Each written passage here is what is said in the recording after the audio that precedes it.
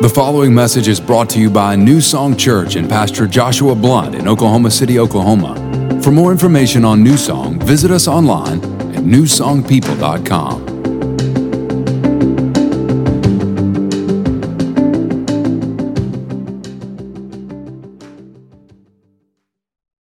So I am excited. I hope that you are expectant tonight. Get out your Bibles, get out your notebooks, and be sure that you're here tomorrow night if you can, and Wednesday night, or Tuesday night if you can. Tomorrow, here's what's going to happen. You're going to go back to work, your kids are going to go back to school, and there's going to be excuses that come up, or things that come up all throughout the day that give you an excuse to not show up tomorrow. I'll just stream it tonight. Don't stream it. If you can be here. Or if you have to stream it, then stream it, whatever the case may be, but just don't miss it. And also realize, like, tonight you probably could grab, like, McDonald's on the way here or whatever. Tomorrow you're not going to be able to do that if you're Daniel fasting. So do what you need to do, meal prep or whatever, so that you can be here. Doors open at 6. You will not want to miss the message from Pastor Jelani. And then make sure that you're here tomorrow if you can for prayer.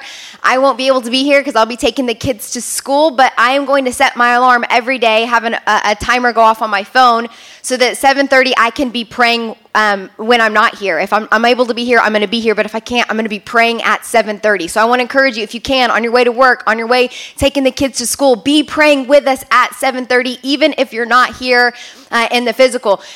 And I want to encourage you and invite you to, as we have this extra time to pray, I want to give you something to pray about. Embrace Grace. You probably have heard me talk about it over the last couple of months, but we're starting our very first support group. This is for single, unmarried young women who are dealing with unexpected pregnancies.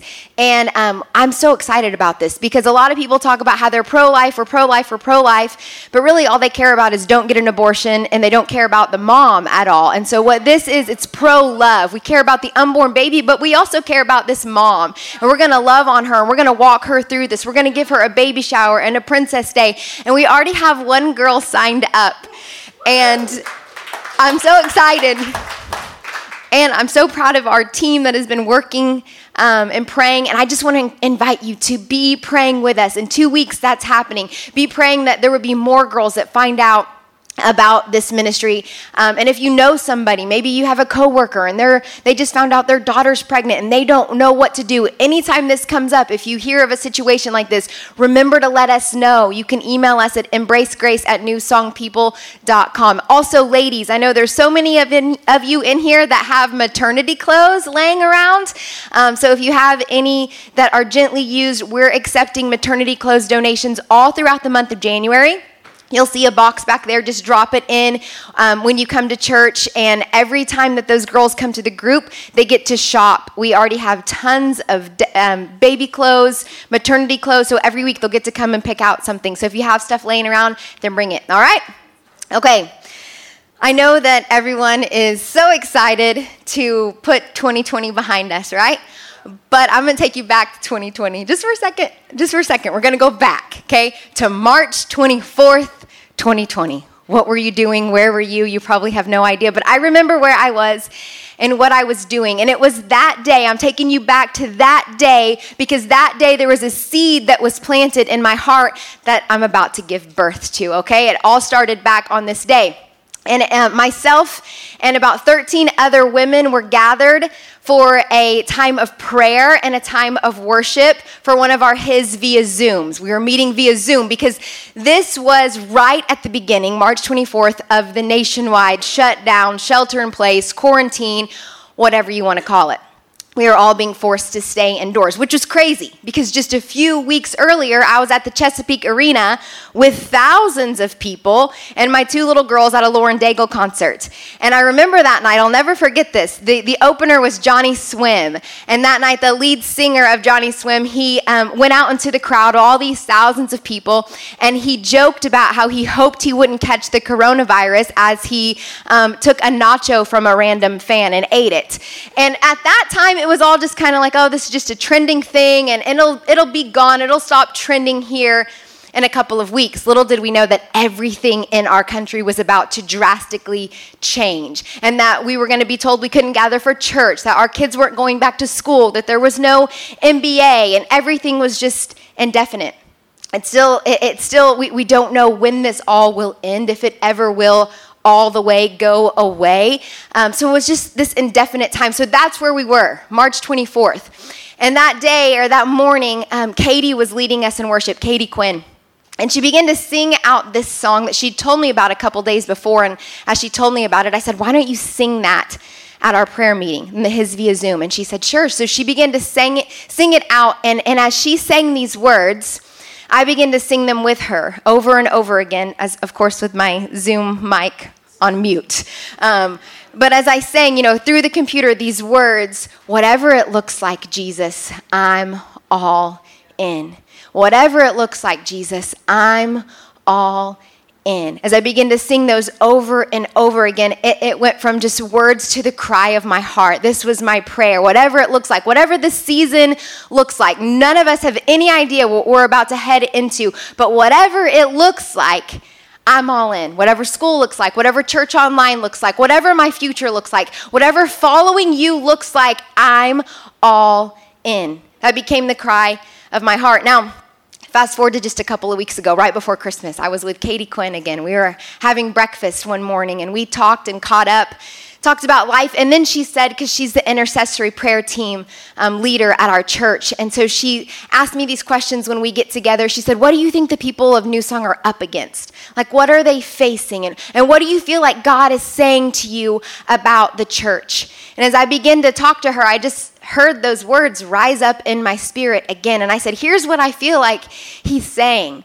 That he's looking for a people. He's looking for a church. He's looking for a person who will say daily, whatever it looks like, Jesus, I'm all in.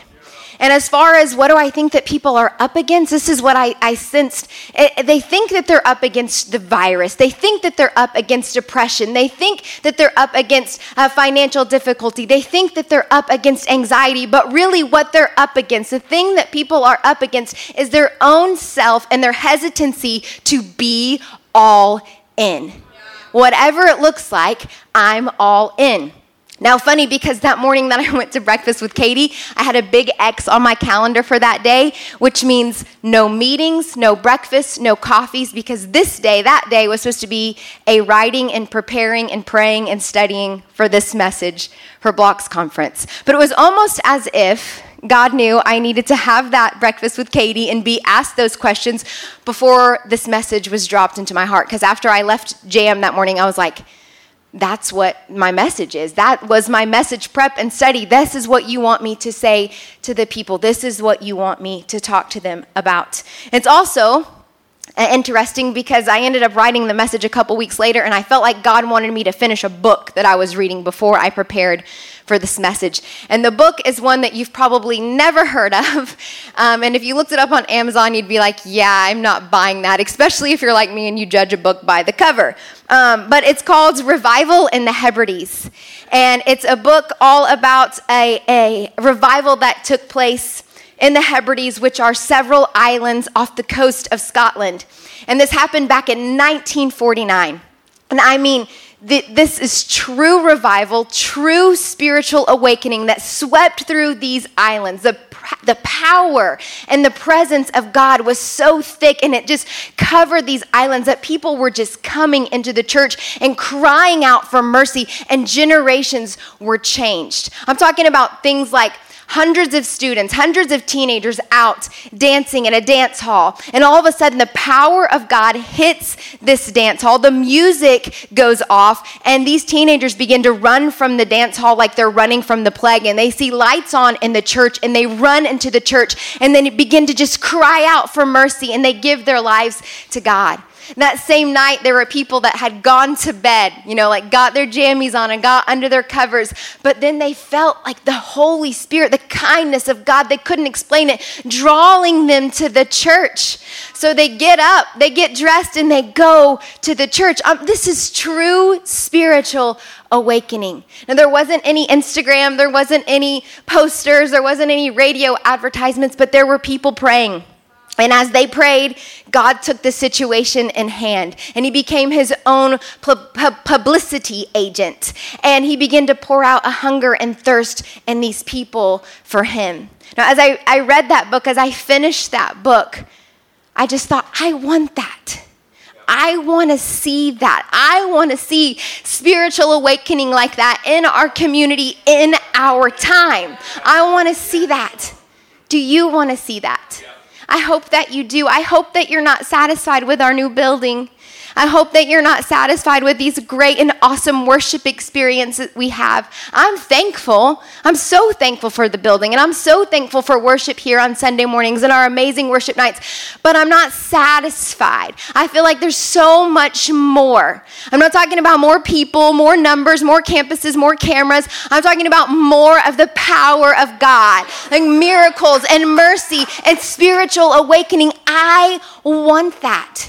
And maybe if that hasn't been on your radar, I just want to encourage you to read, to study about the revivals that have happened throughout history. Because as you read, it'll cause you to start thinking differently and praying differently and expecting differently and wanting more of God. So I want that, but how do we get that?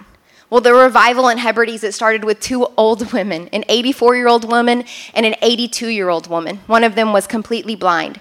And what happened is they were just kind of appalled at the state of the church in the Hebrides, because what they noticed was there was no young people in the services. Not a single young person was coming to worship, and that bothered them. So they began to pray, and as they began to pray, God gave them this burden, and he gave them this verse, I will pour water on him that's thirsty and floods upon the dry ground. So everything that started in that revival can be traced back to those two women. The burden that they got, the prayer that they had, they went into, and the promise that they had from God.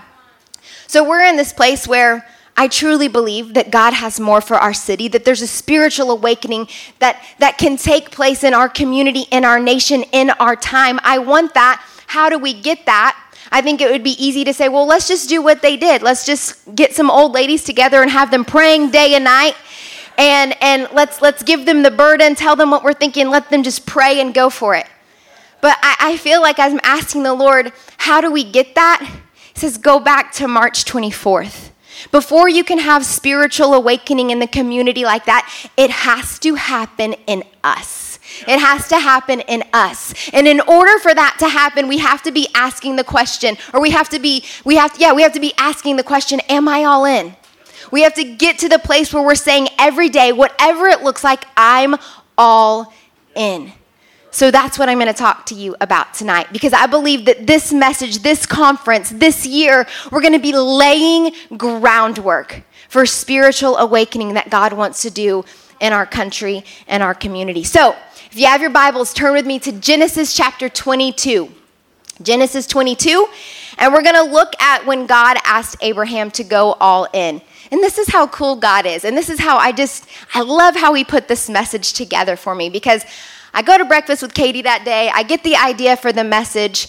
And that night, I'm putting my kids to bed. I pull out one of their devotionals. And the story that I read them is Genesis 22. And as I'm reading it, I'm just going, this is the most beautiful and solid picture of what it looks like to be all in. Thank you, God, that as I was diligent to spend time with my kids in the Word, you just dropped this message in my heart. So I'm going to read this to you tonight like I read it to them that night. Are you ready? All right, Genesis 22, verse 1. Sometime later, God tested Abraham's faith. Abraham, God called. Yes, he replied, here I am.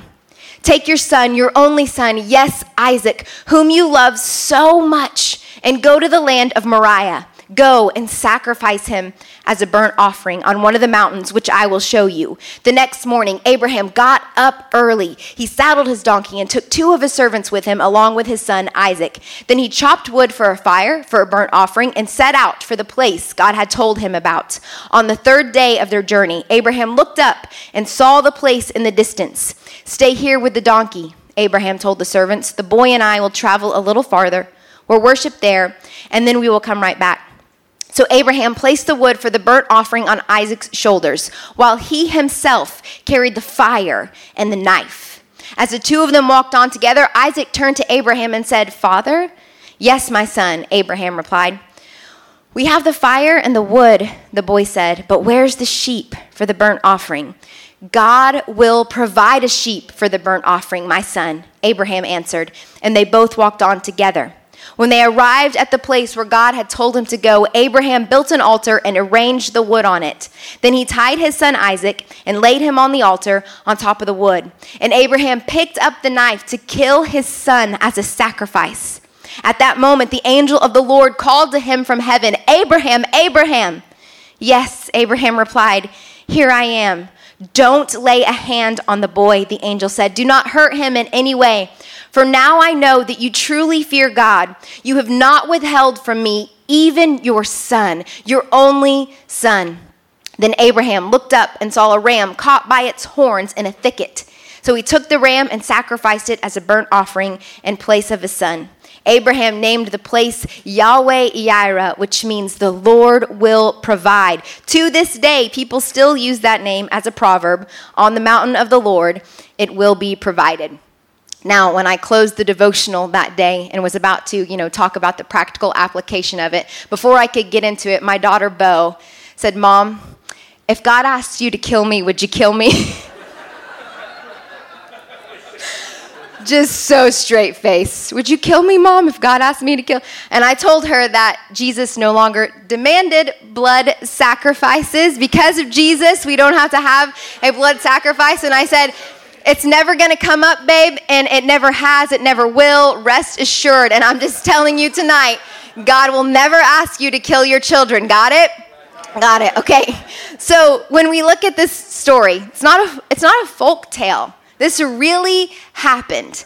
And when we look at it, we can see so many characteristics of a person who is all in. Abraham was saying, whatever it looks like, in this case, killing his only son, whatever it looks like, I am all in. Abraham was all in. His spirit, his soul, his mind, his body, his will, his emotions, he was all in. So we're going to look through the story tonight. I've got 6 points for you about what the heart of an all-in person looks like. Number 1, write it down. Abraham was present. He was present. We see this as soon as the story starts. "Abraham," God calls. "Here I am." It reminds me of roll call in school. They call your name in elementary school. They're checking the roll. "Sarah Newsom, here." Second period, "Sarah Newsom, here." Third period, "Sarah Newsom, here I am." Fourth period, you get a little bored, so you fancy it up a little bit. "Sarah Newsom, present. I'm present. I'm here." This is what was happening with Abraham. "Abraham, here I am. I am present. I am here right now. Here I am for whatever you're about to do, whatever you're about to say, whatever you're about to show me, whatever you're going to ask me to do, whatever you're going to command me to do, whatever you're about to do, here I am." Abraham was present. All in people are present people. Now, I think we can all admit that being present is something that we really struggle with. I think this generation, this day and age, we struggle with being present more than ever before. We know this. People that are right across from us, warm-bodied, flesh and blood people that we can see with our own eyes across the table, next to us in the bed, riding beside us in the car, we struggle to be present with them. Mostly because of the hopeless little glowing screens that we carry around with us that beg for our attention all day long.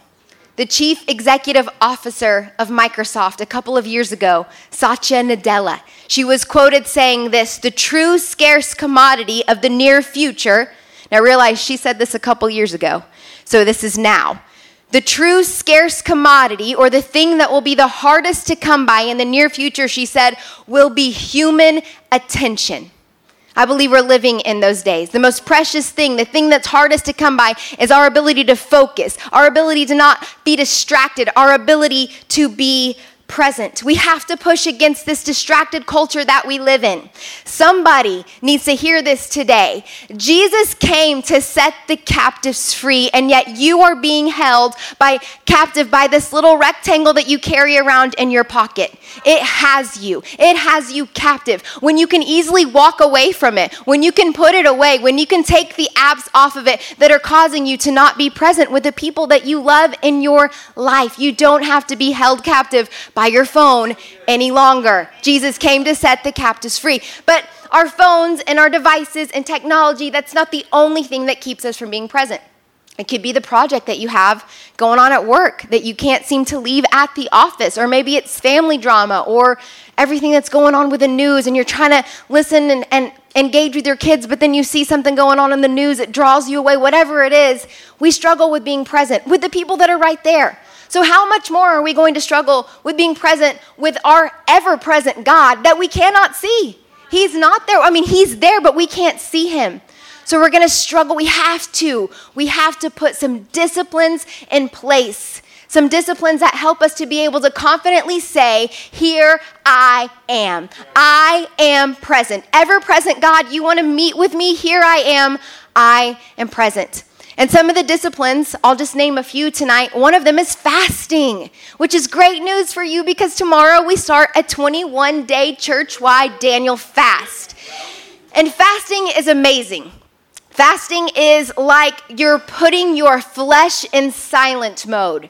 Do not disturb. My flesh is on silent. Do not disturb me, flesh. Do not even vibrate, because I am here. Here I am. I want to hear from you. Whatever you have to say, whatever you're going to do, whatever you want to show me, here I am. Fasting helps you to get into that place where you are fully present. Whatever it looks like. Maybe you're looking at the Daniel fast and you're going, it looks like there's no cheese. Whatever it looks like, Jesus, I'm all in. Oh, it looks like there's no coffee. Whatever it looks like, I'm all in. Oh, you guys didn't like that one. It looks like there's no sugar. Whatever it looks like, I'm all in. I'm going to do whatever it takes to shut my flesh up so I can be truly present with you. Another discipline that will help us be present is practicing stillness. Stillness and moving at an intentionally slower pace. Japanese theologian Kosuke Koyama, he wrote a book titled 3 Mile an Hour God. And the idea of this book is that if you want to connect with God, if you want to be present with God, it would be wise if you moved at a 3 mile per hour pace. And he gets this from the fact that humans, on average, walk at 3 miles per hour. And if we're created in the image of God, then he says God moves at about 3 miles per hour. N.T. Wright kind of says the same thing. He says it's only when we slow down our lives that we can catch up to God. We need to slow down. We need to slow down. We need to move at an intentionally slower pace. I imagine that Abraham was on a 3 mile per hour walk without his phone on silent, his phone on do not disturb when God called out to him, Abraham. And he was able to genuinely say, here I am. I'm present. Do what you want to do. Say what you want to say. I want you to think for just a moment about your day to day.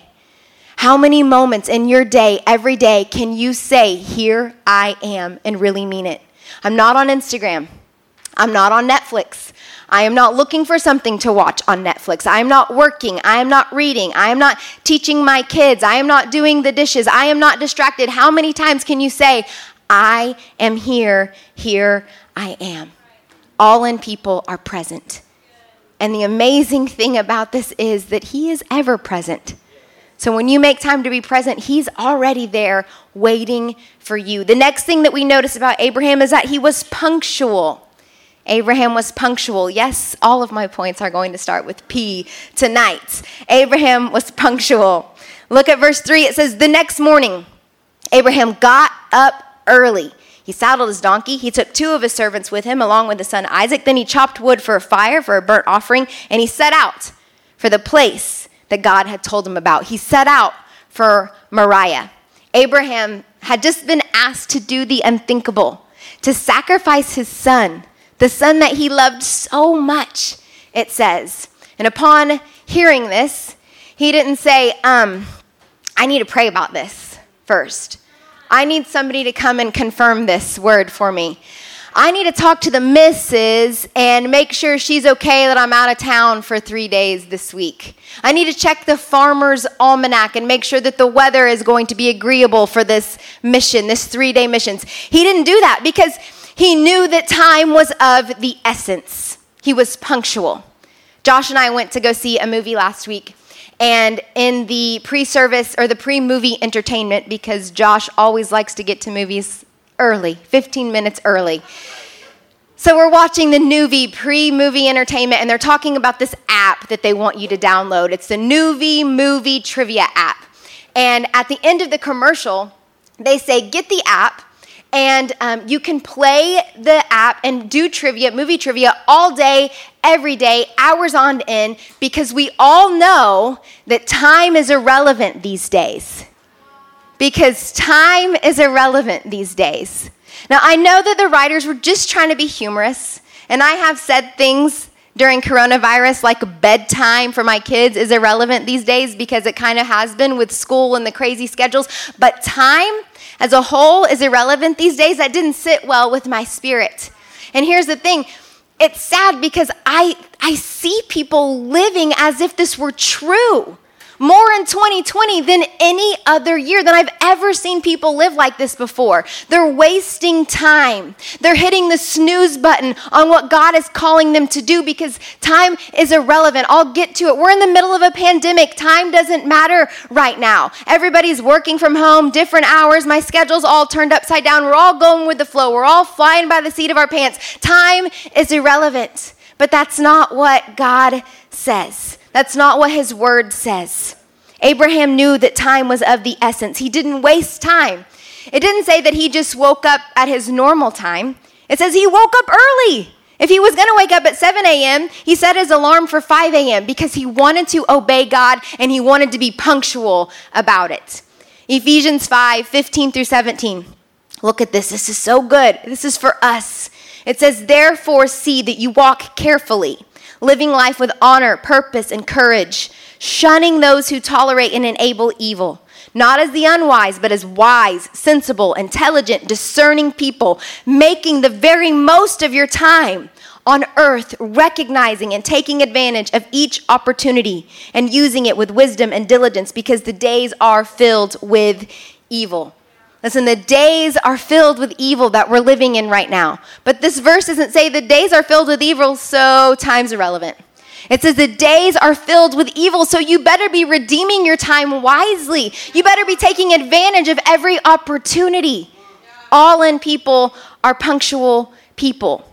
Do your day-to-day habits reflect a heart that says, whatever it looks like, I'm all in? And I know we hear stories like this, and we think, well, if God were to talk to me like he talked to Abraham in this audible voice, and I was to wake up tomorrow and say, here I am, and he says, I need you to go to the corner of Canal and Bowery, and I need you to meet a person there. They're going to be wearing a red shirt, and I want you to invite that person to Block's conference tomorrow night. You'd be like, oh, I would be so all over it. I wouldn't wait. I wouldn't delay. I would do it. But he doesn't talk to me like that, so I don't know how to apply this to my life. Here's how you apply it to your life. You get out your Bible and you open it up and you say, I am here, and your coordinates and your assignment and your Moriah are going to be in the pages of Scripture. He will say to you, love your neighbor, and you be punctual with loving your neighbor. He'll say to you, take up your cross and follow after me, and you be punctual with taking up your cross and following after him. He'll say to you, put on the armor of God. He'll say to you, come boldly to the throne today where you can ask for grace and more mercy. That's where you find your coordinates. That's where you find your assignments. And when you find your assignments, be punctual. Don't delay. Don't keep hitting the snooze thinking that you can just waste time. Be punctual. This is what it looks like to be all in. Abraham was present. He was punctual. Number 3, Abraham was prepared. He was prepared. After journeying for 3 days, Abraham saw his destination in the distance. And then look at this in verse 6. It says, so Abraham placed the wood for the burnt offering on Isaac's shoulders while he himself carried the fire and the knife. as the two of them walked on together. Okay, Abraham, when God asked him to do this, he didn't just take off right away and hope that God was going to drop wood and fire and rope, etc., in his lap as he walked along. He gathered the things that he needed in the natural to do what God had asked him to do.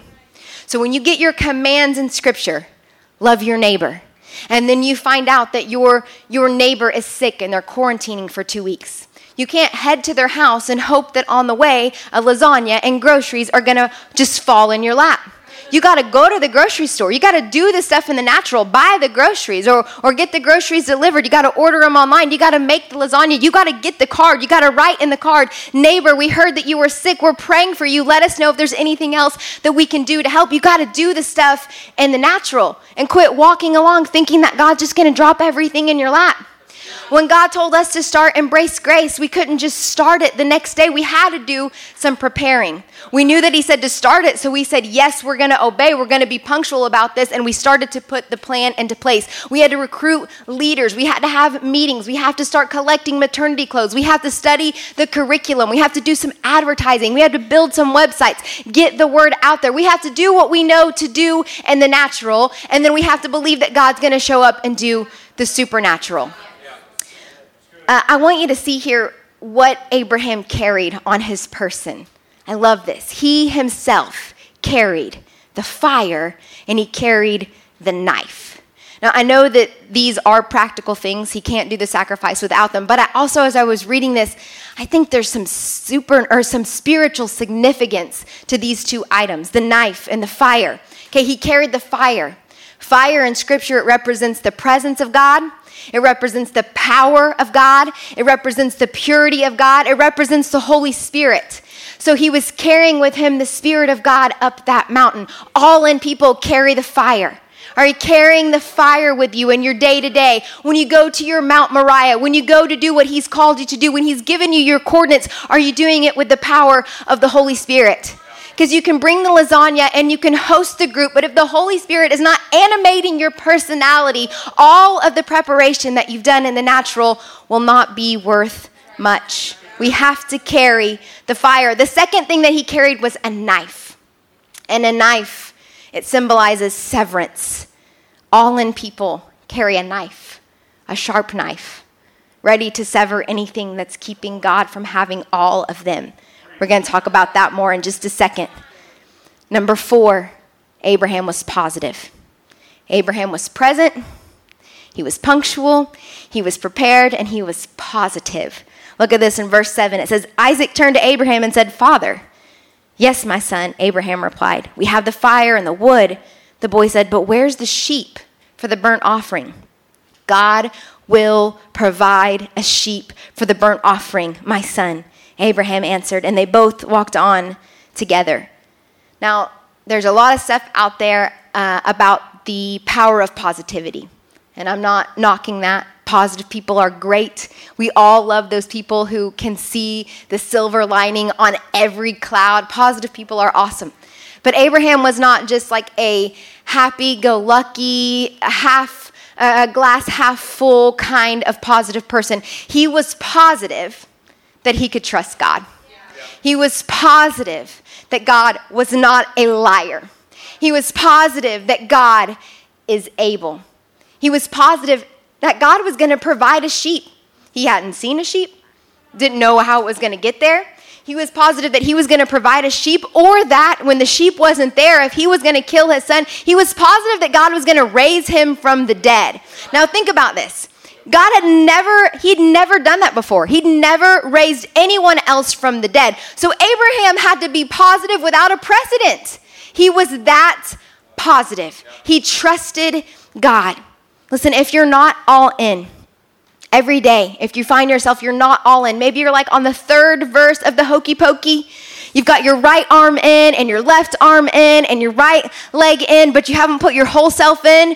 Or maybe you keep putting your whole self in, but then you keep putting your whole self back out. Is because you're not positive. You're not positive. I don't know why, something that's happened in your past, your circumstances, but you're not positive that you can trust God. You're not positive that he's able. You're not positive that he'd do it for you. You're not positive that he could love you, unholy you, this holy, holy God. You're not positive that he could love you. We got to get positive. And as I asked the Holy Spirit, like, how do they get positive? How do I help them to get positive? Maybe we should have the band come up and we should sing, you're never gonna let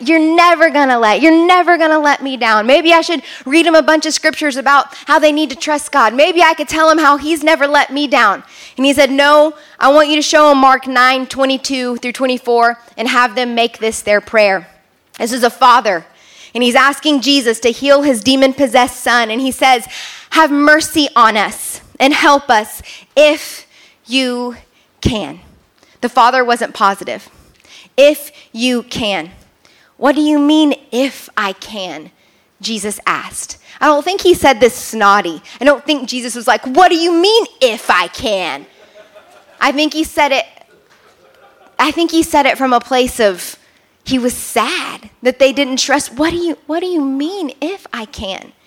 Anything is possible if a person believes. And the father instantly cried out, this is for you if you're having trouble. If you're not positive, this is for you. He says, I do believe, but help me overcome my unbelief.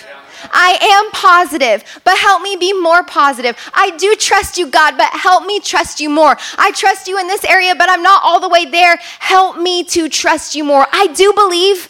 I know I do, but help me trust you more. This is important. Ask for help. Ask Jesus to help you. Pray this prayer, because if you aren't positive that he says that he is who he says he is, and if you aren't positive that you are who he says that you are, then you won't be all in. We have to be positive. Abraham was present. He was punctual, prepared, positive. And number 5, Abraham was presenting. He was presenting. When they arrived at the place where God had told him to go, Abraham built an altar and he arranged the wood on it. Then he tied his son Isaac and he laid him on the altar on top of the wood. And Abraham picked up the knife to kill his son as a sacrifice. All in. Whatever it looks like, Abraham was all in. In this case, it looked like his son, the son that he believed for, that he fought for. It looked like his son tied up, his son sweating, his son crying. It looked like his wife's face flashing before his eyes when he had to tell her what happened. It looked like people thinking he was crazy. It looked like suffering. It looked like devastation. But whatever it looked like, Abraham was all in. He was there. He was presenting his son as a sacrifice to God. All in people are presenting people. Now, this is where a lot of people get stuck. The first couple of points are like, yeah, I like that. I'm going to be present. I'm going to do my quiet time this week. I'm going to be present. I'm going to be punctual. Whatever God shows me in my quiet time, I'm going to do it that day. I'm going to be prepared. I'm going to carry the Holy Spirit. I love the power of the Holy Spirit. I'm going to be positive. I'm positive this year that God wants to bless me. I'm positive that he has things in store for my family. I'm positive that he loves me. But then it's here, when it gets to the presenting part. This is what keeps people who are so close to being all in. You're so close to being all in, but this is what keeps you from going all the way in. It's this presenting part. This is what happened in the rich young ruler. He was so close, but he wasn't here. He wasn't somebody who was presenting. Remember the knife that we talked about that Abraham carried? He carried the fire and he carried the knife. We see Abraham pick up that knife to kill Isaac. He was ready to sever. He was ready to sever whatever God asked him to sever. He was ready to show God that I'll pass this test. Whatever you ask me to do, I'll do it. I will sever anything that separates me from you. I will sever anything that keeps you from having all of me. This is what an all-in life looks like. Jesus said so himself. In Luke 14, it says that great crowds accompanied him. And he turned and said to them, if anyone comes to me and does not hate his own father and mother and wife and children and brothers and sisters, yes, hate even his own life, he cannot be my disciple. Now, David Guzik says Jesus uses the word hate here. That is a strong word. The God of love, to say that we have to hate our brothers and sisters and our mom and our dad and even our own selves. Why is he saying this? He had to show how great the difference must be between our allegiance to Jesus and our allegiance to everything else. Hate was the only word that could show how great the distance must be. Then he says, whoever does not bear his own cross and come after me cannot be my disciple. The crowd that was listening to Jesus, they were familiar with crosses and crucifixion, and they knew that carrying a cross always, 100% of the time, always led to death. They knew that this was a one-way journey. If he took up his cross, he was not coming back.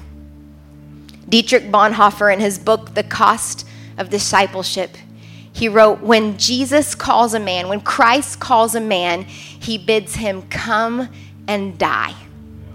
When he called the first disciples, he said, come and follow me. Die to yourselves, die to your occupation, die to your home, die to your past. Come and follow me. Come and die. I believe that's what Jesus is calling us to do. In 2021, he's saying, come all in. Come and follow me. Come and die.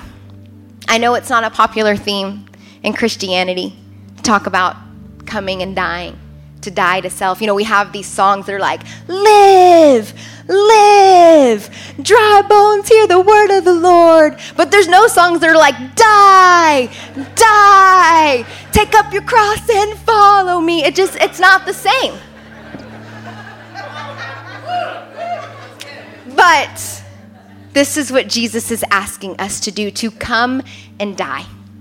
Because the only way that we'll live, that our dry bones will, the only way that we can do what it's all about. Jesus came to have life so that we may have life and have it more abundantly, but we're not going to get to that abundant life if we don't die daily.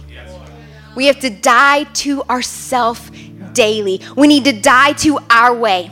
We have to die to our desires. We have to die to our will. We have to die to our attachment to this world. We have to die to those good things that are keeping God from having all of us. We have to die to our pride. We have to die to our comfort. We have to die to our self-reliance, to our self-sufficiency, to our self-centeredness, our self-absorption. We have to die to control. We have to die to selfish prayer. He's saying to us tonight, come and die. This is a funeral. Wearing all black tonight. Because I want you to die to your flesh tonight. Abraham was presenting. All in people are presenting people. Romans 12:1 says, I appeal to you, brethren, Paul writes, I beg of you, in view of all the mercies of God, in view of the cross, to make a decisive dedication of your bodies, of your whole self, your mind, your will, your emotions, your whole self, mind, body, spirit, soul, strength, your whole self. Make a decisive dedication, presenting, not presented, not one time, presenting, ing, over and over again, presenting all of your members and faculties as a living sacrifice, holy, devoted, consecrated, and well-pleasing to God, which is your reasonable, rational, intelligent service and spiritual worship. This is your spiritual worship. We do this in view of the cross. I want you to understand something, that dying to self doesn't reconcile you to God. The only person that could reconcile you to God was Jesus, and he did that on the cross. That's been done. You are reconciled to God. You are a new creation in Christ. We don't do this to get more mercy, to earn more favor, to earn our salvation. We die daily to self in view of the cross because he went to the cross for us. We do this as a response. We do this as worship. This is our spiritual act of worship. When God called Josh and I here to start this church, one of the mandates, one of the things that he called us to this city for was to create worshipers. That's one of our pillars, to create worshipers. And while I am so proud of our worship team, and while I am so proud of all of you, and while I love the Sunday morning worship culture that we have here, and what we just experienced was amazing. Worship is not just 23 minutes on a Sunday morning. This doesn't say in view of the cross, get together and worship and play music, and it says in view of the cross, offer yourself, your whole self, as a living sacrifice. So I know that this year, when we think about creating worshipers, we're not thinking about what's going on up here with the band, with the singers. We're not thinking about that. We're thinking about what's going on in your homes 7 days a week. We're thinking about how we want to get you to a place where you are dying to yourself, where you are saying, God, I'm following after you. Come and die. I'm ready to do that. This is my spiritual act of worship. George Mueller, he's known for his great faith and ministry to orphans in England during the 19th century. And somebody asked him, what's the secret of your fruitful service of the Lord? How has your ministry been so impactful for the kingdom of God? And he said, there was a day when I died. I utterly died. I died to George Mueller, his opinions, his preferences, his taste, his will. I died to the approval or the blame even of my brothers, of my friends. And since then, I've studied only to show myself approved to God. And 365 days from now, I want people to be asking, how has your church, how has your life, how are you producing so much fruit for the kingdom? How are you making such an impact in the kingdom? And I want to be able to say at Blocks Conference, we chose to come and die.